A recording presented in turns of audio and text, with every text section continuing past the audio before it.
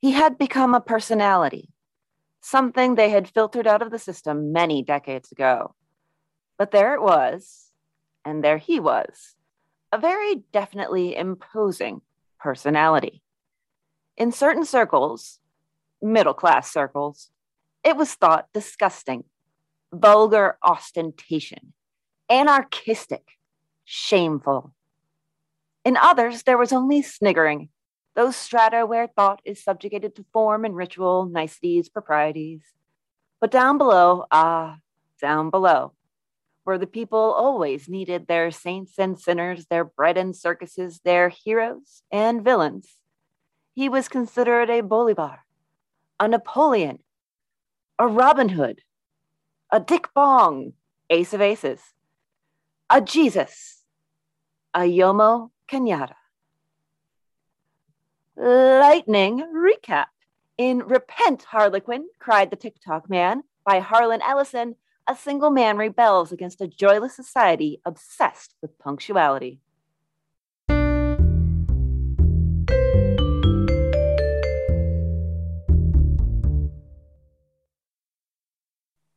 You've got a little time. We've got a little podcast. This is Short Story Short Podcast. I am Christopher J. Garcia, here today with... I am not Natalie Imbruglia, but I am Christy Baxter. Those two things are not necessarily mutually exclusive. I mean, you've never seen us in the same room, have you? I've never seen you in a room, period. That is also true. Or a period room, for that matter. As far as I'm concerned, you're just contemporary. That is not the case at all, let me tell you. Well, you know, it's been a lovely week of gumming up the works and making sure that the world operates exactly as it should not. And I feel like I should have read a short story. What short story should I have read, Christy? You should have, if you were going to be punctual, read Repent, Harlequin, cried the TikTok man by Harlan Ellison. Now, let's get the quick thing out of the way first. Harlan Ellison was a dick. Just yes, cut and dry. The hundreds of people that we had in common, 95% of them would agree with that statement. The others would all say, well, he was a dick with punctuated moments of amazingness, which I could see. He called me the devil once. Nice. So, I mean, high praise from him, I think. Supposedly, there's also a picture of me being held by Harlan in an elevator in Los Angeles in 1975 that my dad got with him because he knew him apparently. But I haven't seen it in recent memory, so it may be not existent, but Dad swore it was a thing. That story was weird until you got to the date and it made a lot more sense. Yeah, I guess so. But this is... Oh, go ahead. I just wanted to say, like, one of the things I had not read any Harlan Ellison until now. And it wasn't one of those cases of, I just never got around to it. It was a case of his, reports of his personality reached me before reports of how great his writing did. And I do try not to let an author's personality ruin their work for me, because I do think that talent and assholishness are not necessarily mutually exclusive, like a lot. And so it's going to ruin everything for you with a lot of authors if you allow that to happen.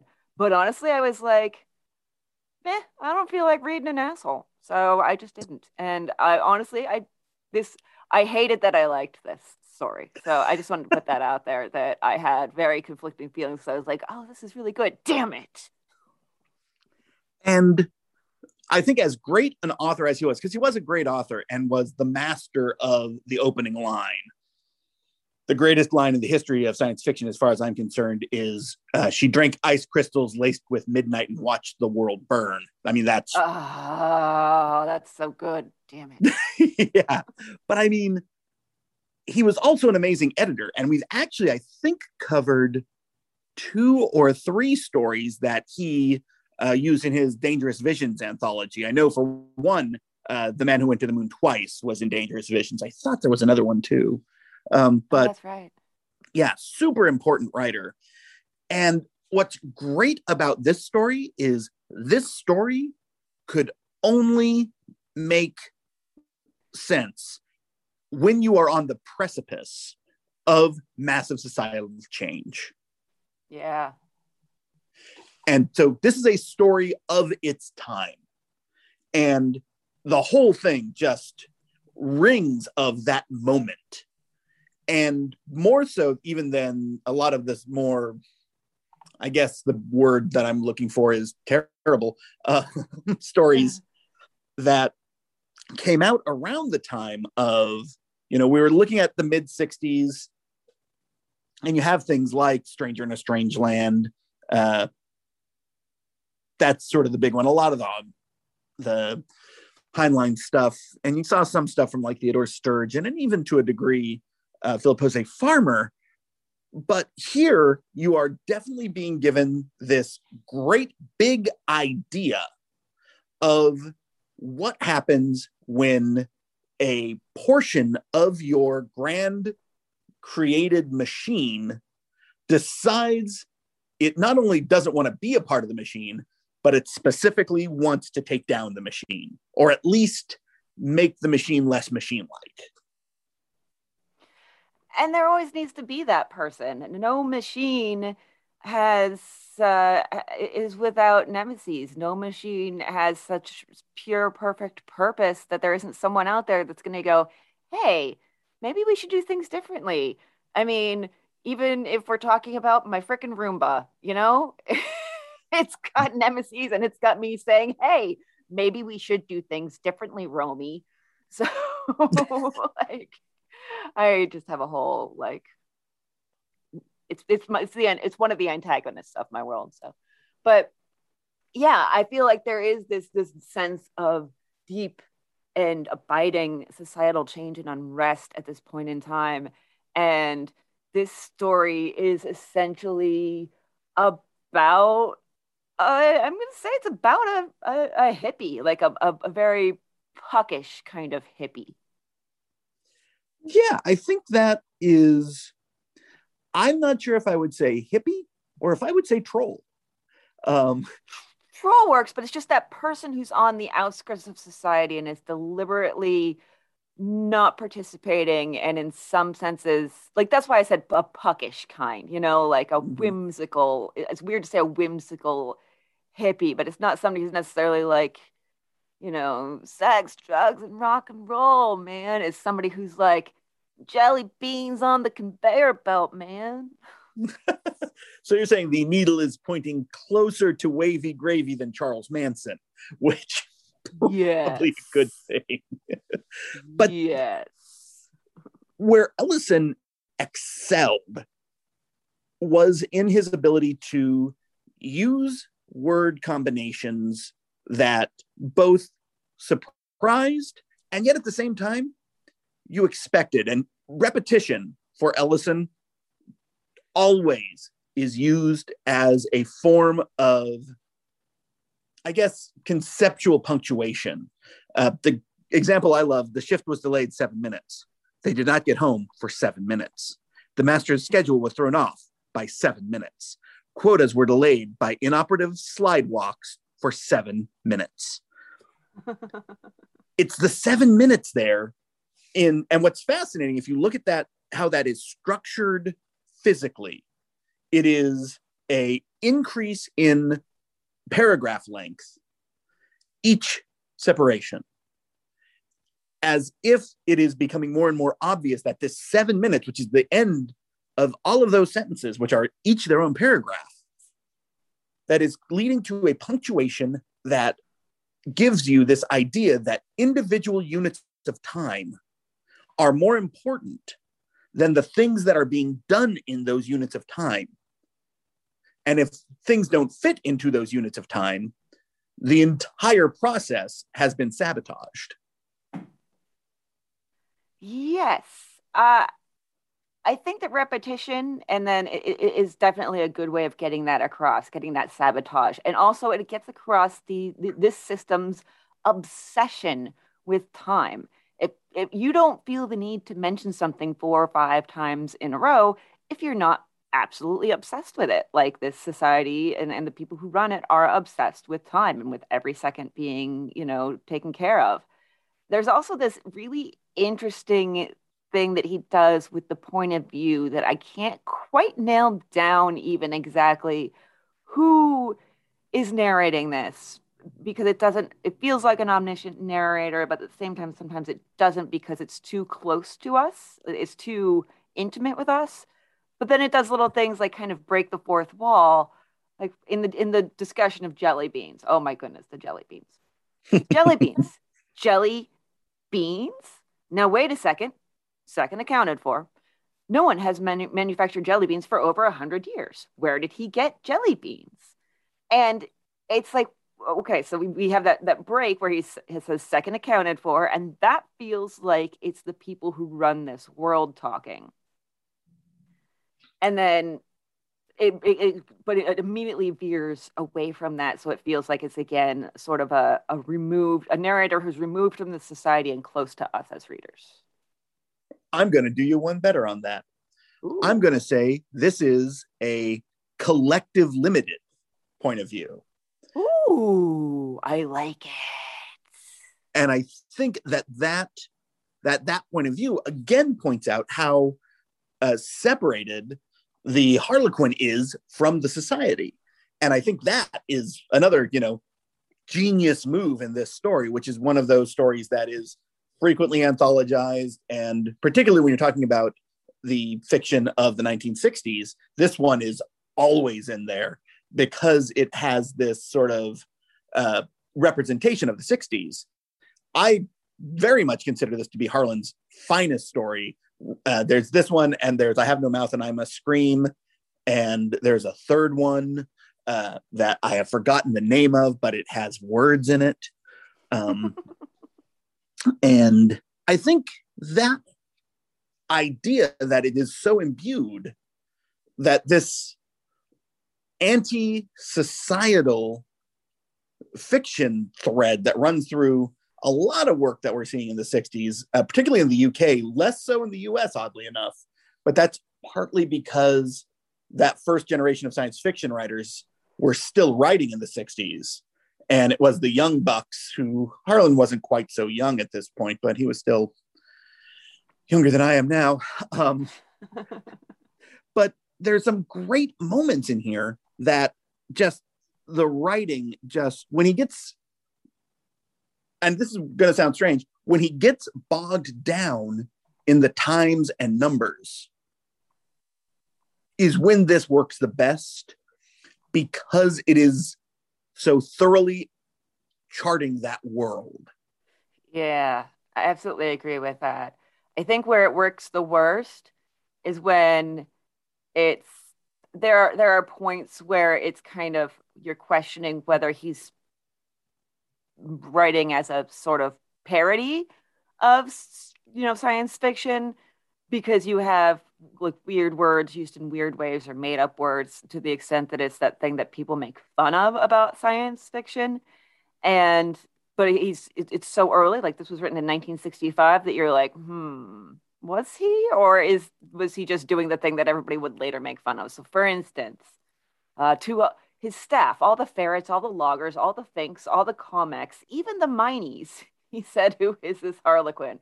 Well, it's one of those things where, yeah, in this sort of postmodernist world we live in, where it's kind of where we look at everything a degree removed, I just kind of roll my eyes and I'm like, okay, yeah, I get it. It's a science fiction world. You don't need to hit me over the head with a hammer.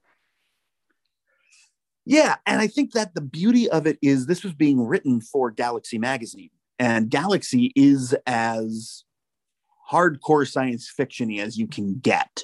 So its readers would know going in. Yeah, so I think that is actually, I would say, part of his thumbing of the nose at his own readers, saying, I dare you to enjoy this, even though it's openly mocking you, or quietly mocking you or just mocking you, none of which he would have been quiet about. That sounds like a very good, like it fits in with what I know of his personality. But he does do some really fascinating things that I adore.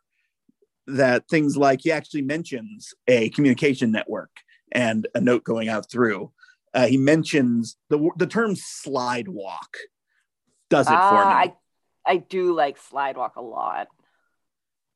But I think this is a important story that you have this huge mass of ideas that are coming in it, but it really boils down to one very simple idea. The simple idea is there is a machine and someone needs to mess with it. Would you say we need to rage against the machine? No. Okay, too late because I already am. So you need to list out the rules, the do's and the don'ts beforehand so that I'm not raging against the machine when I'm not supposed to be raging against the machine. There are some parts of this that are really interesting to me, and some of it is almost more from an exterior point of view, knowing kind of some things that we know now. For instance, I read that he basically like whipped this story out in 6 hours. Mm-hmm. Which is that's just what I read. I don't know. Wikipedia could be wrong. I don't think it's ever happened before, but so like there's something about writing a story that quickly, which I know some people can do, and that's fine. Good for them. Go away. But there's something about writing a story that quickly, and especially when it's about punctuality, that almost feels like he's temporarily living in this world that he's created. But I also think it would fit with his personality. And I'm just making this up out of whole cloth, but I've decided that in my headcanon, somebody got pissed at him for being late, and this was the story that came out in response. I could see that. I think another part of it that Harlan was always testing himself as well as his readers. And I could see him saying, you know what? I'm going to write a story in 5 hours. And it took him 6 because that still makes him a failure, which is better. But it is more satisfying. Yeah. And of course, much like Dear Greta Garbo, there is a portion in this that speaks to us more today than it possibly did at the time. Although in 1965, they were having many of the same issues. Pretty much the entire last portion of the story could be happening today between various folk online. In fact, I think I've had Facebook conversations that are near word for word of this. When you apply the sort of idea of, oh, well, we have a system now that is trending more conservatively, that is being more prescriptive, and yet there are people who don't necessarily want that. And honestly, that statement could be read both ways, politically, actually. And the conversation between the two of these seems very, very fresh. And if you release this today, minus the references to Buzz Berkeley, for example, there's not a lot that changes. I don't think the references to, what was it, Dick Bong have changed at all. That's true. I need to look that up. I don't know what it is, but I'm afraid. Is it technically not safe for work? Because I mean, that's what I don't know. That's where I'm scared. But I'm gonna leave it in the past and move on with my life. I think we need to go ahead. Richard Dick Bong was a United States Army Air Forces major and Medal of Honor recipient in World War DOS. Oh, okay. So Dick Bong got the medal. Okay. Yeah. So I think we need to address the elephant in the room here. And that elephant is a story that is close to both of our hearts, and I believe was in our very early, if not one of our first episodes, and that is Harrison Bergeron, and the fact that this story is basically Harrison Bergeron, but instead of the god of the society being equality, the god of the society is punctuality and efficiency, and that's basically it's almost entirely the same story. Are you claiming that Kurt Vonnegut and Harlan Ellison are in some sort of grand nebulous sort of family, a Kuros, as it were? I don't know if that's necessarily what I'm claiming. I am claiming that they were both in the same field and would have the same inspirations, and riffing off of each other can be one of the most fun things you can do as a writer. I'm just saying that Vonnegut did it first. And actually, they were friends, apparently. And in a famous introduction to the Big Space Fuck Vonnegut story in Dangerous Visions, that they were in the same Kuros and had many of the same thoughts. But yes, no, that's absolutely true. And I didn't catch that. And I am dumb. You totally caught that. We talked about it the other day. That's true, but I didn't think of it just now. You forgot it until now, which is all right. Okay, so I have one more question about this story that is driving me a little bit crazy. So, this idea, the kind of the central conceit of how they monitor and punish use of time. So, okay, what they had done was devise a method of curtailing the amount of life a person could have. If he was 10 minutes late, he lost 10 minutes of his life. An hour was proportionately worth more revocation. If someone was consistently tardy, he might find himself on a Sunday night receiving a communique from the master timekeeper that his time had run out, and he would be turned off at high noon on Monday. Please straighten your affairs, sir. Okay, so if you're going to remove time from someone's lifespan, you either have to know what their lifespan is going to be, or you have to assign an average lifespan to it, which to me, then the average lifespan will change over time because you're affecting it. You're toying with it by taking time away from it. Or is it just an arbitrary number? They're like, we'll start at 70 and go down from there. I'm so I don't like that I don't know. Yeah, I think it is that they have determined that life is a particular length. And what I think he's intimating is that regardless of how long someone could live, there is a point that the TikTok man determines how long you will live. And that idea, I think, really speaks to, in the very broad sense, how we treat individuals within our society and how a particular usefulness is assigned to each of us. And once we have gone past the use by date of that, we are cast off. I think if Harlan was a deep thinker, and he probably was, he was so short, he was compact, so he must have been, that I think I could see that as sort of being the thing. What I find fascinating is how referential this is to things, specifically things that were going on in the civil rights movement. When you see the section, which I somehow have moved, oh, here it is. They use dogs, they use probe, they use cardioplate cast-offs, they use T-birds, they use bribery, they use stick tights, they use intimidation, they use torment, they use torture, they use finks, they use cops, they use search and seizure. These are all methodologies that are being shown of how they actually got to a lot of the people who were in movements at the time and got them to, rat out each other.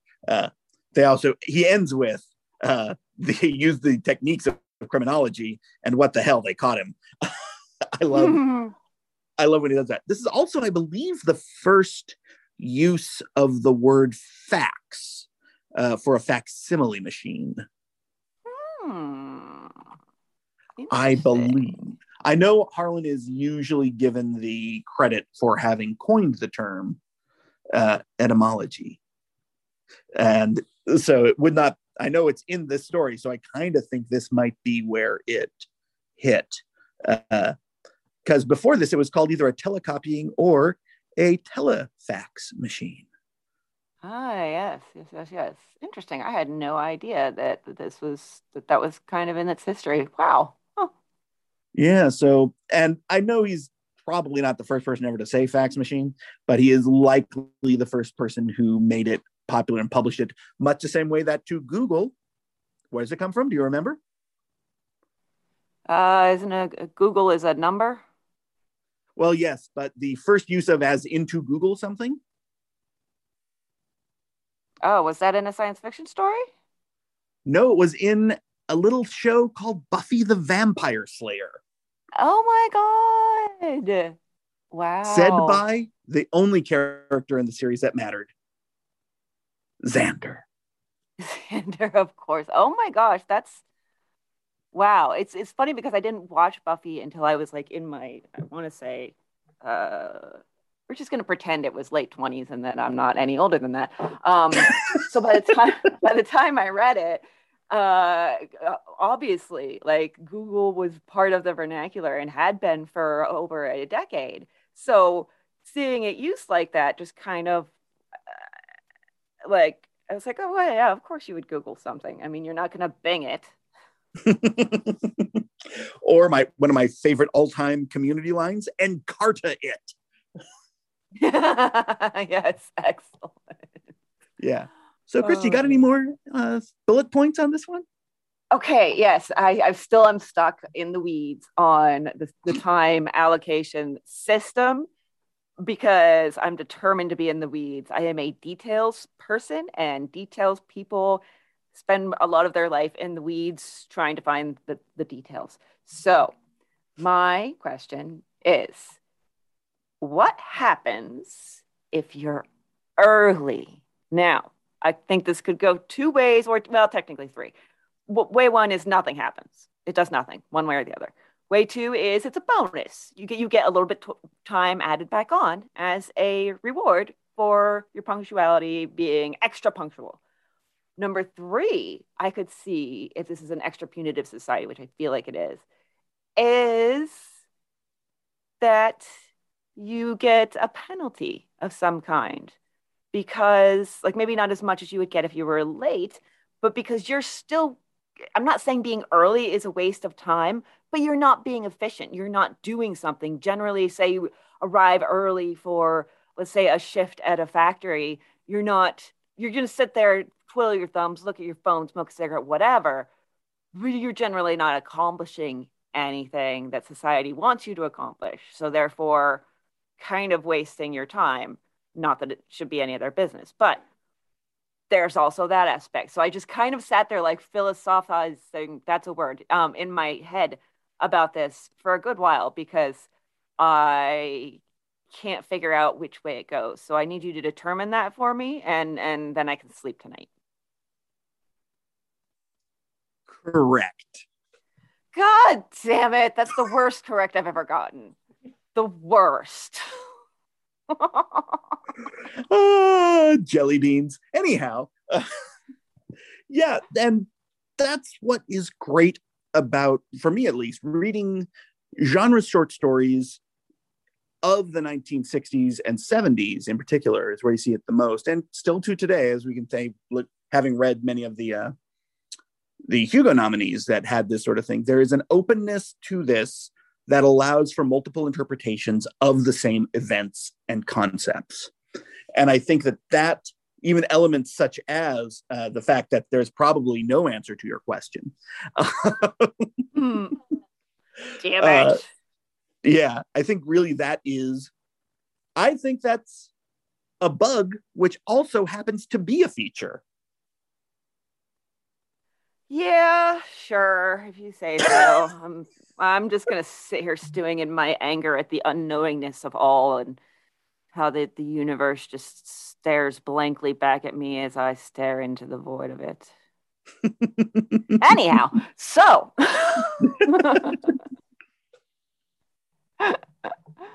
Oh, hey, what are we reading next week? Well, I'm surprised you have asked that, Christy, because you know what we're going to be reading? What are we going to be reading? We're going to be reading a story by my sadly departed friend, Mr. Ray Bradbury, and that is The Whole Town Sleeping. Yay! I'm looking forward to it. As am I. As am I. Well, you know, wow. And surprisingly, you got to play the Harlequin. Yes, I did, didn't I? Way out of character for me. Way. You know, every now and then I like to zig exactly when people think I'm going to zig. And in that case, short podcast. Short story.